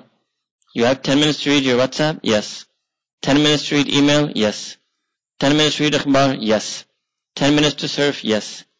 اچھا کوئی اجنبی بندہ آپ کو فون کرتا ہے، اس کا نمبر سیو نہیں ہے، اللہ تعالیٰ قرآن آپ کو مخاطب کر رہے ہیں، آپ کہتے ہیں میرے پاس ٹائم نہیں ہے. اجنبی unknown نمبر جو سیو نے آپ فون اٹھاتے ہیں، ایک جستجو ہے کہ پتہ نہیں کون ہے اور وہ مجھ سے کیا بات کرنا چاہتا ہے. آپ فون اٹھا کر اس کی بات سنتے ہیں، اور اللہ تعالیٰ آپ سے کیا بات کرنا چاہتا ہے قرآن میں، کہتے ہیں میں مصروف ہوں، قرآن نہیں پڑھ سکتا. اللہ اکبر. آپ بتائیں یہ کیا مصروفیت ہے؟ یہ دھوکہ ہے، جس دھوکہ ہے. کوئی آپ کو واٹس ایپ میں کوئی میسج لکھتا ہے، اس میسج کے اندر اس نے کوئی ویڈیو کا لنک آپ کو دیا، آپ کو کچھ نہیں پتا کہ کیا ہے، جستجو ہے، کیوریس. آپ کھولتے ہیں اس کو اپنی مصروفیت کے دوران، مصروفیت کو چھوڑتے ہیں، جو بھی دنیا کے کام جتنے بھی ایم ایس کو چھوڑتے ہیں، رینڈم ویڈیو لنک پر کلک کرتے ہیں کہ دیکھتے ہیں پتہ نہیں اس نے کیا بھیجا ہے.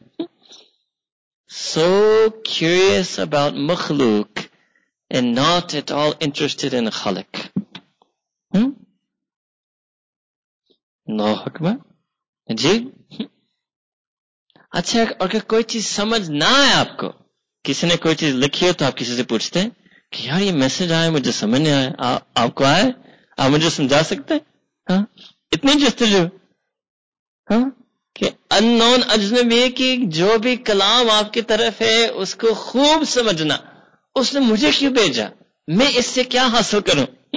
اور اللہ تعالیٰ نے جو قرآن جو بھیجا ہے، یہ نہیں سوچ کے اللہ تعالیٰ نے مجھے یہ کیوں کہا ہے، اس کہنے کو میں نے کیا سیکھنا ہے، اس کو میں نے کیسے اپنانا ہے، اس کی جستجو ہے نا.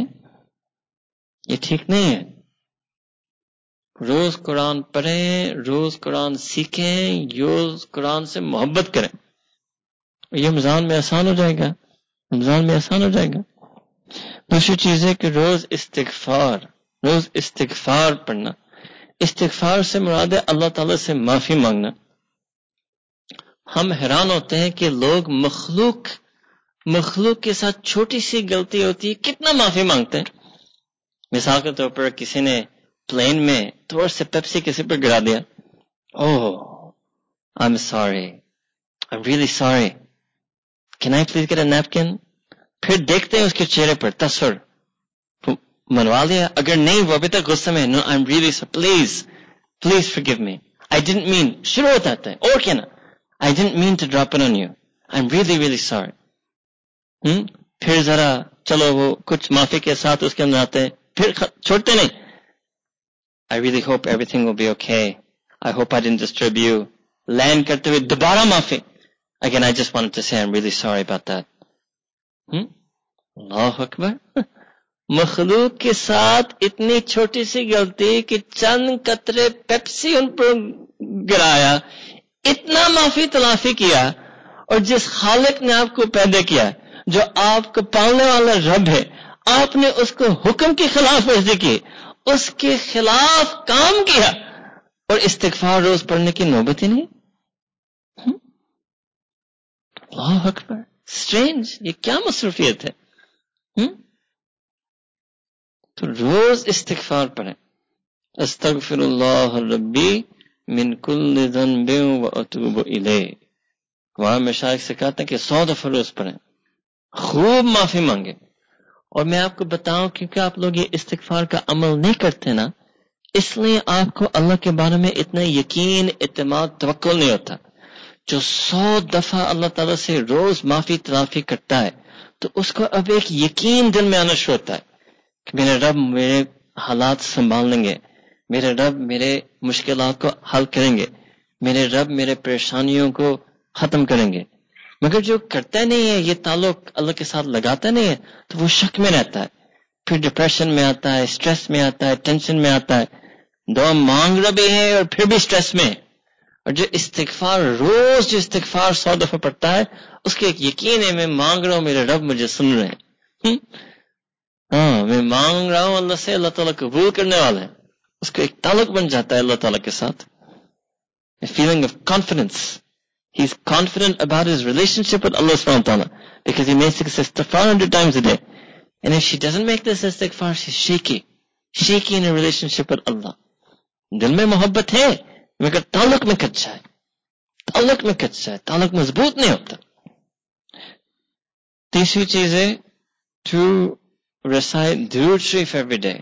اللہم صلی علی سیدنا محمد وعلی آل سیدنا محمد وبارک وسلم۔ اور یہ بھی کچھ عدد کیوں بتاتے ہیں؟ تاکہ کچھ کثرت ہو۔ اسم اللہ نے فرمایا نا قرآن میں اذکر اللہ ذکرن کثیرا۔ آپ کوئی حتمی طور پر نہیں کہہ سکتے کہ کتنے دفعہ کہنے سے کثرت حاصل ہے، مگر ایک فیلنگ ہوتی ہے۔ اب دیکھیں میں آپ کو کہوں کہ اگر کسی نے 100 دفعہ کسی سے سوری کہہ دیا تو کہیں گے بہت زیادہ کیا، کثرت کی فیلنگ آگے۔ تو اللہ تعالیٰ چاہتے ہیں کہ ہمارے دل میں یہ فیلنگ آئے کہ میں نے کثرت کے ساتھ جو دل میں نبی کریم صلی اللہ علیہ وسلم کی محبت ہے، میں نے کثرت کے ساتھ اس محبت کو اظہار کیا۔ اسے میں شاید سے کہتے ہیں یہ 100 دفعہ کرو تاکہ آپ خوش ہوں گے، آپ فیل کریں گے میں نے really expressed my love for the Prophet صلی اللہ علیہ وسلم۔ ایک دفعہ کہنے سے آپ کی جی نہیں بڑھنا چاہیے، 10 دفعہ کہنے سے جی نہیں بڑھتا، 100 دفعہ سے بھی جی بڑھتا نہیں، مگر ایک فیلنگ ہوتی ہے کہ الحمدللہ آج میں نے محبت اظہار کر لیا، اس لیے 100 دفعہ کہتے ہیں۔ آپ بتائیں، لوگ کہتے ہیں کہ نہیں میں مصروف ہوں، یا زیادہ سے زیادہ کہیں گے بس نوبت ہی نہیں آتی۔ اللہ اکبر، نوبت ہی نہیں آتی۔ جس نبی کریم صلی اللہ علیہ وسلم نے کبھی بھی کوئی روز شب نہیں گزرا کہ انہوں نے اپنی امت کے لیے دعا نہیں مانگی، آپ اسی نبی کی امتیں ہیں، یہ کسی اور کے؟ آپ اسی نبی کی امتیں ہیں جنہوں نے روز آپ کو نہیں بولا، آپ سالوں ان کو بھول بیٹھے، اذان کے بعد دعا پڑھنے کی نوبت، ایک چیز پوری دین میں ایک چیز ملتا ہے جس میں نبی کریم صلی اللہ علیہ وسلم نے امت کو کہا کہ یہ ایک چیز میرے لیے مانگنا، میں نے آپ کے لیے ہر چیز مانگا ہے, میں نے آپ کے لیے ہر چیز مانگا ہے, آپ نے ایک چیز مانگنا ہے میرے لیے, اذان کے بعد مقام محمودہ مانگنا ہے. جس نبی نے آپ کے لیے ہر چیز مانگا ہے اور قیامت کے دن شفاعت, آپ کی شفاعت کرنے کے لیے کھڑے ہوں گے, اور انہوں نے ایک چیز آپ کے کہا کہ آپ میری ایک شفاعت کرنا, وہ اذان کے بعد وہ دعا مانگنے کی نوبت نہیں آتے ہیں. ہم کتنے کچے ہیں, ہمارا کیا عالم کیا ہو گیا ہمارا. So strange. تو نہیں, یہ محبت والے بن جائے. آپ یہ دعا 5 وقت مانگے, اذان کان میں سننے میں آئے یا نہ آئے, آپ کو تو پتہ ہے وقت ہو گیا نا زور کا, کہیں نہ کہیں اذان ہوئی ہوگی, آپ کے کان میں پڑے یا نہ پڑے, دعا مانگے. 5 وقت یہ دعا مانگے اور 100 دفعہ روز درود شریف کریں. پھر دیکھیں آپ کے دل میں نبی کریم صلی اللہ علیہ وسلم کی محبت کیسے ہوگا. آپ فیل کریں گے ایک تعلق ہے کہ میں, دیکھیں کسی کو اپنا نبی ماننا, اس کے تو کچھ تقاضے ہوں گے, اس کے کچھ انداز ہوگا, اس کا کچھ معنی ہوگا. تو آپ فیل کریں گے اس عمل سے کہ واقعی ہاں میں ان کا امتی ہوں. پھر آپ کو ایک یقین ہوگا کہ یہ میرے شفاعت کریں گے. پھر آپ کو اللہ تعالیٰ کی رحمت امید ہوگا کہ اللہ تعالیٰ مجھے ان کے ساتھ رکھیں گے. لیکن جو بندہ روز درود شریف مانگتا ہے, پڑھتا ہے, تو پھر وہ اللہ تعالیٰ سے جنت و فردوس مانگے گا, اس کو زیادہ امید ہوگی کہ جنت و فردوس سے کیا مراد, نبی اکرم کا پڑوس. اب جو روز پوری زندگی 40 سال روز درود شریف مانگتا تھا, پڑھتا تھا, تو پھر میرے بھی دل کہتا ہے کہ اس کو نبی اکرم کا پڑوس ملنا چاہیے. اور میں تو ایک ادنا آدمی ہوں, میں تو انسان ہوں. اللہ تعالیٰ کا کتنا بڑا, یعنی دل اللہ تعالیٰ کی کتنی بڑی رحمت ہے. آپ بھی کہیں گے, آپ کا دل بھی کہے گا اس نے 40 سال مسلسل روز 100 دفعہ درود شریف پڑھے, 40 سال مسلسل ہر اذان کے بعد نبی کریم کے لیے مقام محمود کے لیے دعا مانگا. آپ بھی کہیں گے یہ پڑوس کا حقدار ہے. جو پڑھتا ہی نہیں ہے, چلو دفتر میں اذان سننی ہے, آج حالت ہوگی کہ لوگ مسجد میں بیٹھ کر بھی اذان سنتے ہیں, یہ دعا بھی نہیں مانگتے. مسجد میں تو فرصت ہے, فراغت ہے, مسجد میں بیٹھا ہے. اتنا کم تعلق. اگر اس کو بے وفائی نہ کہیں تو آپ بتائیں کہ بے وفائی کیا ہے اور وفاداری کیا ہے. تو ان جو مشائخ کے بتائے ہوئے ذکر اذکار, اس کو ہلکا نہیں سمجھنا. روز قرآن کریم کی تلاوت کریں, روز استغفار پڑھیں, روز درود شریف پڑھیں. پھر چوتھی چیز ہمارے مشائخ ہمیں سکھاتے ہیں کہ ہر وقت دل میں اللہ تعالیٰ کو یاد رکھیں. اس کو ذکر قلبی, وقوف قلبی کہتے ہیں. کیوں؟ Because if you want to love Allah Ta'ala more in your heart, you must remember Him more in your heart. Is that simple? And if you remember Him less in your heart, it's not about the tongue. We remember Allah Ta'ala with our tongue. Hum to namaz padhte hain, right? But if you want to love Allah more in your heart, you will have to remember Him more in your heart. Ye zikr qalbi ka naam hai.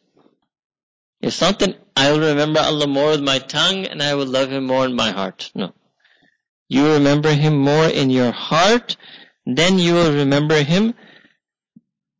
You remember Him more in your heart, then you will love Him more in your heart. ہمارا مسئلہ ہے کہ ہم نے اللہ تعالیٰ کو بھولنا, اس کو بہت ہلکا سمجھا.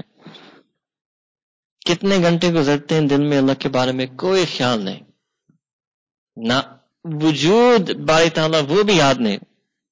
We forget Allah Ta'ala entirely. We even forget He exists. Yes? Not that we deny He exists, but we forget, we're unaware. Because we're so busy in what we're doing. اس غفلت کو مٹانا ہے. اس کو عربی میں کہتے ہیں استحضار. استحضار مینس کہ ہر وقت دل کے اندر ہوش ہو کہ اللہ ہے. پھر ایون بیٹر کہ اللہ میرے ہیں. یہ بھی اللہ تعالیٰ نے ہمیں, اللہ میرے ہیں, اللہ مجھ سے قریب ہے, فإنی قریب, اللہ تعالیٰ مجھ سے سب سے قریب ہے, وَنَحْنُ أَقْرَبُ, اللہ میرے ساتھ ہے, هُوَ مَعَكُمْ أَيْنَمَا كُنْتُمْ, اللہ تعالیٰ مجھ پر اپنی رحمت برسا رہے, الرحمن, اللہ تعالیٰ مجھے پالنے, ربی, اللہ تعالیٰ مجھے کھلا رہے, الرزاق, اللہ تعالیٰ مجھے اس چھت کے نیچے سلا رہے, الرزاق, اللہ تعالیٰ مجھے یہ پانی پلا رہے, الرزاق. دن میں اس چیز کا ہوش ہو, ہر وقت ہر لمحہ اس کا ہوش ہو، اس کو ذکر قلبی کہتے ہیں. تو یہ ایک مشق ہے، اس کو کریں. اس کے سمپلی یہ انداز ہے کہ جب بھی اللہ تعالیٰ کو بھولیں یاد کریں. Just remind yourself.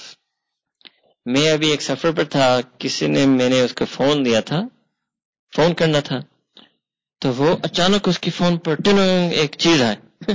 تو وہ کیونکہ فون ہاتھ میں تھا اور میں اس کو دیکھ رہا تھا اس وقت، کیونکہ میں نے ڈال کرنا تھا، تو وہ نظر آ گیا. وہ سمجھے کہ اس کی ایک بہت معمولی سی چیز کا ایک ریمائنڈر تھا، بہت معمولی سی چیز تھا.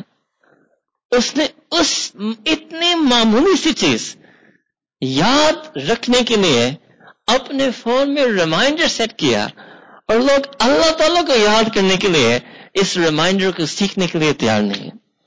میں حیران ہوتا ہوں. یہی ذکر الہی، یہ جو تصوف، طریقت، سلسلہ شیخ، یہی ہے. اٹ جسٹ مینز اللہ تعالیٰ کو یاد رکھنا اور اللہ تعالیٰ کو یاد کرنا کا انتظام. اس کو طریقت اور تصوف کہتے ہیں کہ میں کچھ انتظام کروں کہ میرے دل کے اندر بھی ہر وقت اللہ یاد رہے. بس کوئی کہتے ہیں کہ آپ نے شیخ کیوں لیا، تو ہم کہتے ہیں کہ بھائی اصل میں مسئلہ تھا کہ میرا اکثر وقت اللہ تعالیٰ کی یاد سے غافل تھا. تو میں نے سوچا کہ مجھے کچھ انتظام کرنا چاہیے کہ میرے دل میں بھی اللہ کی یاد آ جائے. میں کچھ سیکھوں، میں کسی کے پاس جاؤں، وہ مجھے کچھ پڑھنے کے بتائیں، مجھے کچھ نیت ذکر سکھائیں، کوئی طریقہ کار ہو جس کے ذریعے سے میرے دل بھی ذاکر ہو جائے. تو یہ وقوف قلبی، ہر وقت اپنے دل کو یاد دہانی کرنا. اب if you forget Allah Ta'ala a lot, remind your heart a lot. If you forget Allah Ta'ala 1,000 times a day, remind your heart 1,000 times a day. جب بھی جتنے بھی آپ اللہ کو بولتے ہیں اتنے آپ نے اب اللہ کو یاد کرنا ہے. بس اس کو وقوف قلبی کہتے ہیں. بس اس غفلت کو مٹانا ہے. اور آخری جو ذکر ہمارے مشائخ سکھاتے ہیں اس کو کہتے ہیں مراقبہ. مراقبہ مراقبہ کا مطلب ہوتا ہے کہ اپنے فرصت فراغت میں بیٹھ کر یہ نیت کرنا کہ یار اب میں صرف آپ کو یاد کرنا چاہتا ہوں. Now I only want to remember you. If you can manage to do this, it will be writing a few lines in your book of deeds with gold. دیکھیں نام اعمال میں ہر چیز جاتا ہے، جو کرتے ہیں، جو بولتے ہیں، جو سوچتے ہیں، جو چاہتے ہیں، ہر چیز جاتا ہے. تو اس کے اندر کچھ ایسے بھی سطرے آئیں کہ میں نے کچھ لمحات، کچھ منٹ سے میں نے اس نیت سے بیٹھا کہ یا رب اب میں فارغ ہوں. فَإِذَا فَرَغْتَ، اب میں ڈٹ سے کام لے رہا ہوں. فَانْصَبْ، اب میرے دل میں صرف اور صرف آپ کی یاد ہو. وَإِلَىٰ رَبِّكَ فَارْغَب. few moments, few minutes.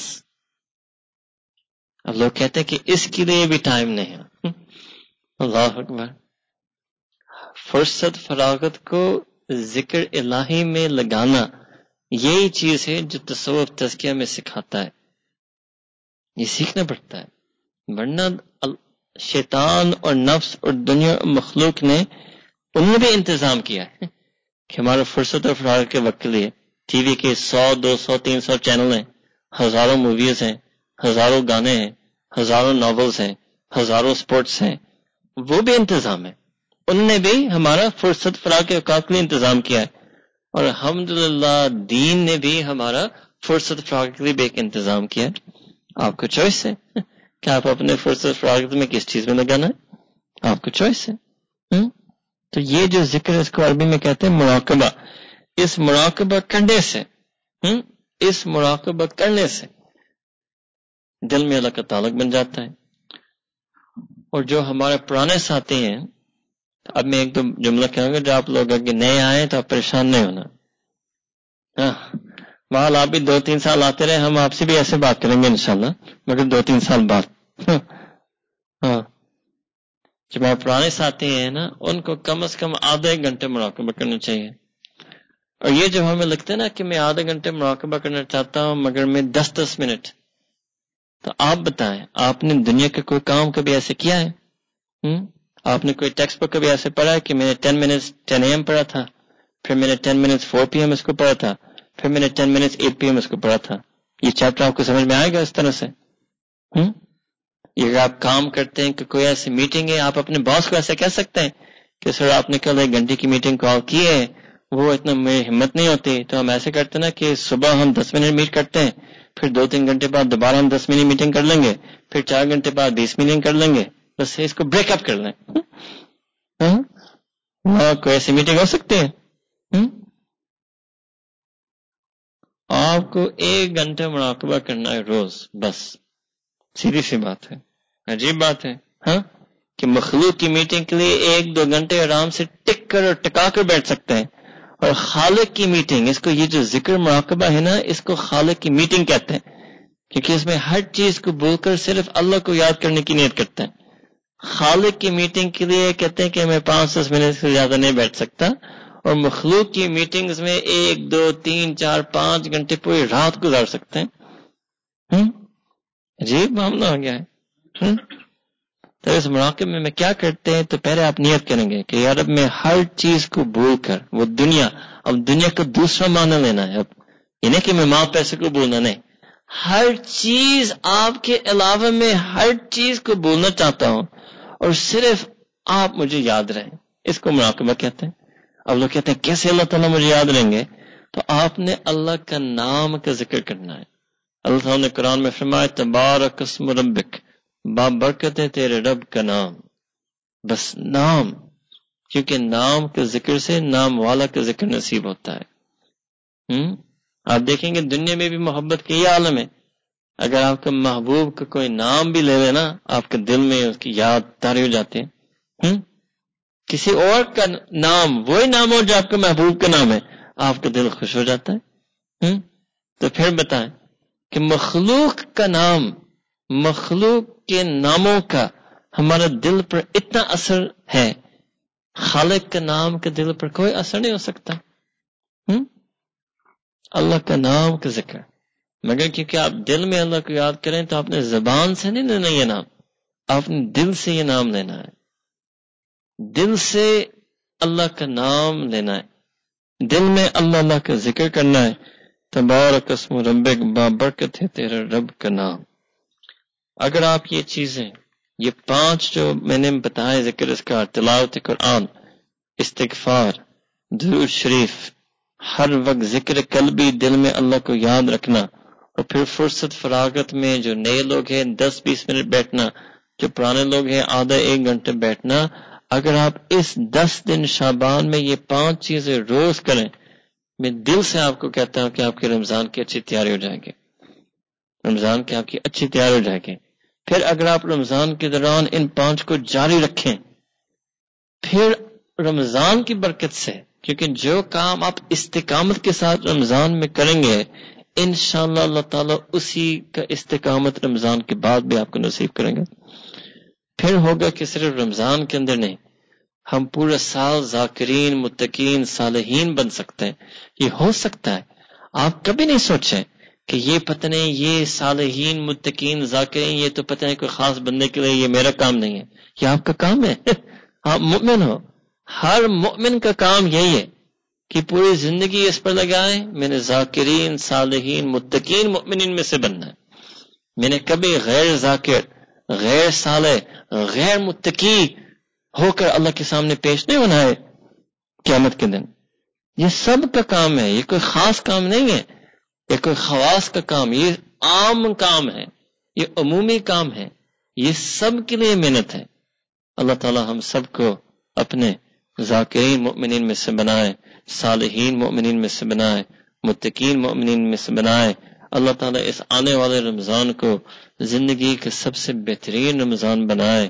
اللہ تعالیٰ ہمارے دل کو اس رمضان و مبارک کے مہینے میں قبول فرمائے.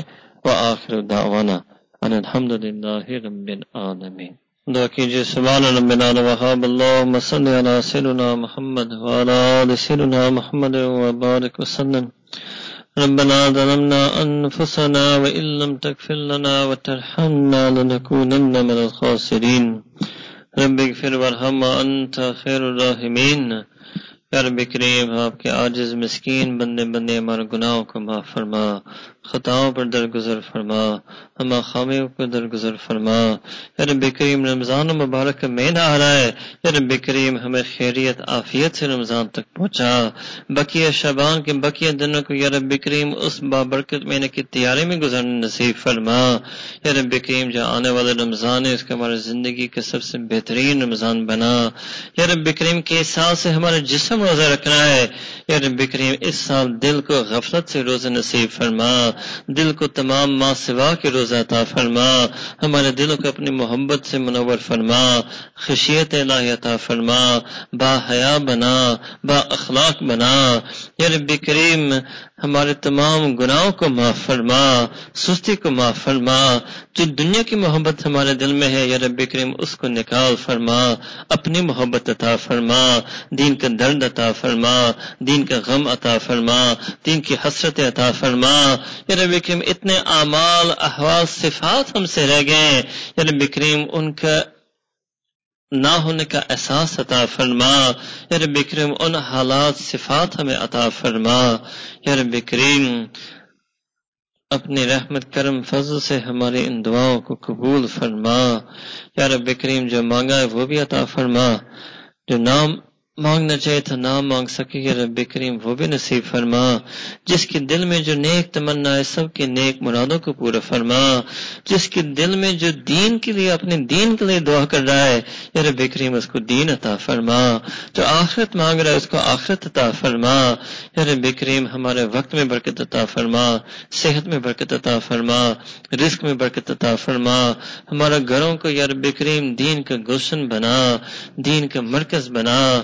یا رب کریم ہمیں بھی دین کی خدمت کے لیے قبول فرما، دین کی دعوت کے لیے قبول فرما، قرآن کریم کا علم عطا فرما، نبی کریم صلی اللہ علیہ وسلم کی سنت کی معرفت عطا فرما۔ یا رب کریم ہر لمحہ ہر آن ہمیں اپنی رضا عطا فرما، رضا والی زندگی عطا فرما، رضا والی صفات عطا فرما، اپنی رضا کے مطابق ہمارے مزاج کو بنا۔ یا رب کریم جو ذکر سیکھنے والے ہیں یا علم پڑھنے والے ہیں یا رب کریم علم کا نور عطا فرما، ذکر کا نور عطا فرما، ہمیں ان اذکار اور دعاؤں میں ہمیں پابند بنا۔ یا رب کریم جس نے آج نیت کی یا رب کریم ان کو روز قرآن پڑھنا آسان بنا، روز درود شریف پڑھنے کا معمول نصیب فرما، ہر روز آپ سے معافی مانگنے، استغفار کرنے کی توفیق عطا فرما۔ یا رب کریم ہمیں بھی ہر لمحہ اپنی یاد عطا فرما، ہمارے گھروں میں ذکر عطا فرما، دفتر میں ذکر عطا فرما، اسکول کالج یونیورسٹی میں ذکر عطا فرما، بازار جاتے ہوئے اپنی یاد نصیب فرما، رشتہ دار میں ملتے ہوئے بیٹھے ہوئے اپنی یاد عطا فرما، ہر وقت یا رب کریم ہمارے دل کو اپنی یاد سے منور فرما۔ یا رب کریم جو ذکر مراقبہ کرنے والے ہیں یا رب کریم اس کی گہرائی عطا فرما، مخلوق سے انقطاع عطا فرما، ہمیں بھی وہ فنائیت کے لمحات عطا فرما، استغراق کے لمحات عطا فرما، ہمیں یا رب کریم اپنے آپ سے بلا دیجئے اور اپنا یاد عطا کر دیجئے، ایسے لمحات ہماری زندگی نصیب فرما۔ یا رب کریم امت مسلمہ پر اپنے خصوصی رحمت نازل فرما، جہاں بھی امت پریشان ہے پریشانیوں کو دور فرما، حق کو غالب فرما، باطل کو مغلوب فرما، حق کی پہچان عطا فرما، حق کی تقویت عطا فرما، ہمیں ہمیشہ حق کی جانبداری اختیار کرنا نصیب فرما۔ یا رب کریم ملک پاکستان کو امن عطا فرما، ملک پاکستان کو خوشیاں عطا فرما، تمام ملک کے رہنے والوں کو یا رب کریم اپنی رحمت نازل فرما۔ یا رب کریم غریبوں کی غربت کو ختم فرما، مظلومین پر ظلم پر ختم فرما، جو متاثرین ہیں ان کے حالات میں تبدیلی عطا فرما۔ اور یا رب کریم ہمارے ہم میں سے جو اکثر ہیں جو ہر نعمتیں سے پلے ہیں یا رب کریم ان نعمتوں کا صدقہ کرنا نصیب فرما، خیر بن کر رہنا نصیب فرما، معاشرت کا اچھا فرد بنا، خاندان کا اچھا فرد بنا، جو میاں ہیں یا رب کریم ہمیں اچھے میاں بنا، جو عورتیں سنیں ان کو اچھی بیویاں بنا، جو باپ ہیں ہمیں اچھا باپ بنا، جو ماں ہیں ان کا اچھے ماں بنا۔ یا رب کریم جو بھی کردار آپ ہم سے طلب کرتے ہیں اس کردار کو ادا کرنے میں آسانی فرما، اس کردار ادا کرنے میں بہتری نصیب فرما، کردار ادا کرنے میں ہمیں معیار عطا فرما۔ یا رب کریم اپنے رحمت کرم سے ہمارے ان دعاؤں کو قبول فرما. ربنا تقبل منا انك انت السميع العليم وتب علينا انك انت التواب الرحيم وصلى الله تعالى على حبيبه سيدنا محمد وعلى آله وصحبه أجمعين برحمتك يا أرحم الراحمين آمين.